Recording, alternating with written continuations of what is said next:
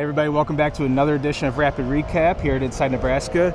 He is Greg Smith, and I'm Zack Carpenter, and we're coming to you today, and the themes of the day were hype, hoopla, hysteria, and blocking all that out. And we here at Inside Nebraska on Rapid Recap, we got some high school athletes here working out on the field. We're doing the same thing the Huskers have to do, is block out the noise, focus. Yeah, that's going to be a huge thing all week. I think we're going to hear that from every coach and player that we hear from throughout the week, because it really is true. I think it was Ethan Piper that mentioned kind of getting on his phone and getting on Twitter, and all he saw was people going crazy about the Colorado game. Like, it really was just kind of the perfect storm for all of this to come together the way that it did. The way that Colorado played, combined with this being a rivalry game, and the Deion Sanders factor. I refuse to call him Coach Prime. We talked about that yesterday on this video.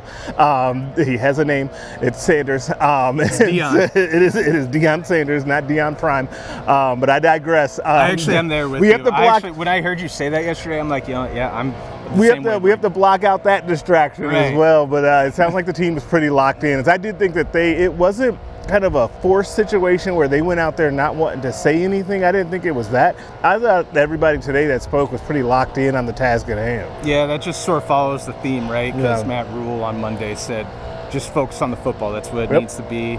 And I mean, in my opinion, like, what came to my mind was Hoosiers. I don't know if you ever seen the movie Hoosiers with Gene Hackman. I've missed that one actually, so it's fine. I'll let you. There's a famous scene, I'm sure a lot of people out there know what I'm talking about, where he measures the free throw distance from the hoop to the free throw line, and the distance from the floor to the hoop. 10 feet tall, 15 feet from free throw line to the hoop, which is, he says, just like our gym back in wherever the town was, Hickory, Indiana. Okay. So it's just like normal. Go play football is essentially that same sort of mentality. That's sort of what popped in my mind, because it's like, all right, as soon as you get between the white lines, it is a football game after all. And that's why we talked to Omar Brown, Quentin Newsome, Ethan Piper, like you mentioned, and Alex Bullock today. And the one of the keynote matchups for me is that Colorado receiver group, especially Travis Hunter and Jimmy Horn, going up against this Nebraska secondary. Omar Brown safety, cornerback Newsome, and just getting their thoughts, I thought, was valuable of how they need to stop those guys. Yeah, Quentin Newsome had a great line about, making, not necessarily paying attention to the names or the faces that you're going against, but sticking with your technique and playing within yourself and sticking to the principles of the defense. I thought that was great, because that's exactly what they're going to have to do. It's extremely interesting just from a football perspective, like the kind of differences in how they have to face Minnesota last week at a power run attack. It's going to kind of hit you with some RPO, kind of some play action, but they don't want to put too much on the quarterback, versus what they're going to do this coming week at Colorado with Deion Sanders, and coming off of setting a school record of passing yards to over 500 passing yards.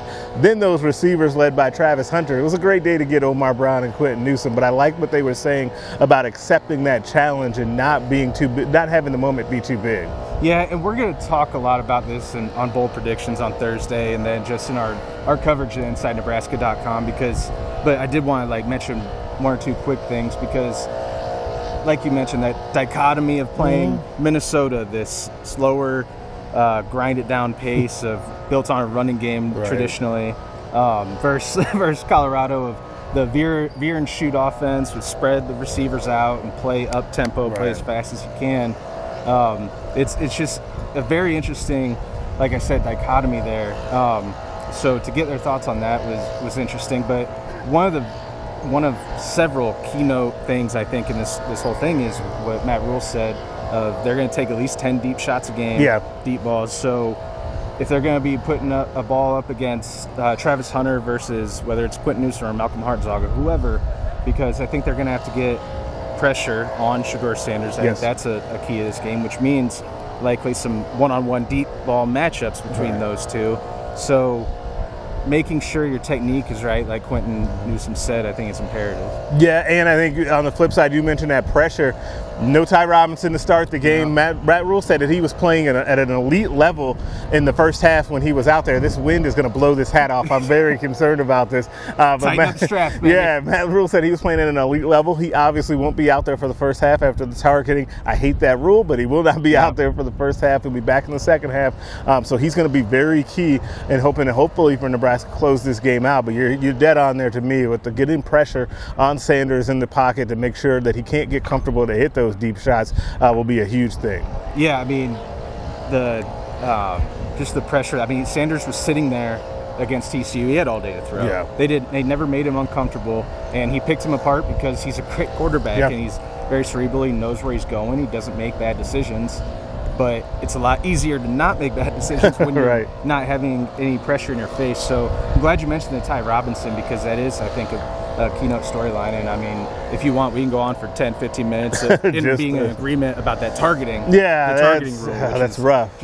I mean, beyond dumb as far as having to sit out an additional half after being ejected. But here nor there, we'll digress. One last point probably to mention is just Jeff Sims, the importance of him having to bounce back this game. Yeah, so both Matt Rule mentioned it yesterday. He kind of kicked the storyline off, and then there were multiple players today that kind of kept this going. And they were asked, Quentin Newsom and Ethan Piper both asked respectively, hey, what have you seen from Jeff Sims this week so far? How has he bounced back? And both of them could not be more effusive in their praise of how they describe him bouncing back and how much he wants to be better and wants to be great. Quentin Newsom facing him obviously a lot in fall camp, and Jeff Sims being one of the other leaders of the team along with Newsom. He's seen good stuff out of him kind of bouncing back. They all expect him to bounce back. Nebraska fans watching this certainly want him to bounce back as well. Yeah, I mean, a Sims bounce back I think is, if you're going to rank the most important storylines, I think that would be number one, and also how they use him, because like we've said, they want more of a balance between throw game and run game with Jeff Sims, and then the first game comes out, carries it 19 times, but against this Colorado defense with Travis Hunter on the outside and those skill players they have in the secondary, maybe you're going to have to run Jeff Sims again 19 times, 25 times. But can you get more explosive runs, though? You run him that many times and he has 91 yards. The average is fine. It's okay. But you would like to, from your quarterback, see more explosive runs if he's going to have to run it that many times. Yeah, we saw it that first series after the QB sneak, and then he had a scramble, and then he popped off a 20-some yarder in that first series against Minnesota. Will we see more of that? Yeah. Will we be able to see more of those explosive plays as Matt ruled in mid-August? I think it was definitely after the third Saturday press conference is when he talked about Anthony Grant's fumbling issues, and he talked about Sims. He called it that toxic line, the toxic line, great line of learning when to be explosive and not taking risks. And I think it's clear to see that Jeff Sims is still a sort of growing as a work in progress in that area, and this is the next step for him. So, definitely. Before we get out of here, any last words to say? No, I'm excited about the week. It's a huge week, so we'll have plenty of coverage, but I'm excited for it. Yeah, we'll be there. I know Steve Marek and I and Jansen Coburn will be in Boulder for Saturday's game. Big noon kickoff. Kickoff at 10 a.m. Mountain Time. I wrote that today, big noon kickoff, and I was like, wait a second, should I put a little? No, I'm just going to leave it. Big noon kickoff. I did the same thing. I did the same thing where I almost put I did put big noon kickoff almost in parentheses 11 a.m. Central. But no, we're going with what Fox calls it. We're going to go ahead and leave it alone. So that's the wrap up from today's media availability. You can see all the other press conference videos on our Inside Nebraska YouTube page, and you can check out coverage from Greg, myself, from Steve, and the rest of the team at Inside Nebraska at InsideNebraska.com. So for Greg Smith, I'm Zack Carpenter, and we'll catch you guys again next time.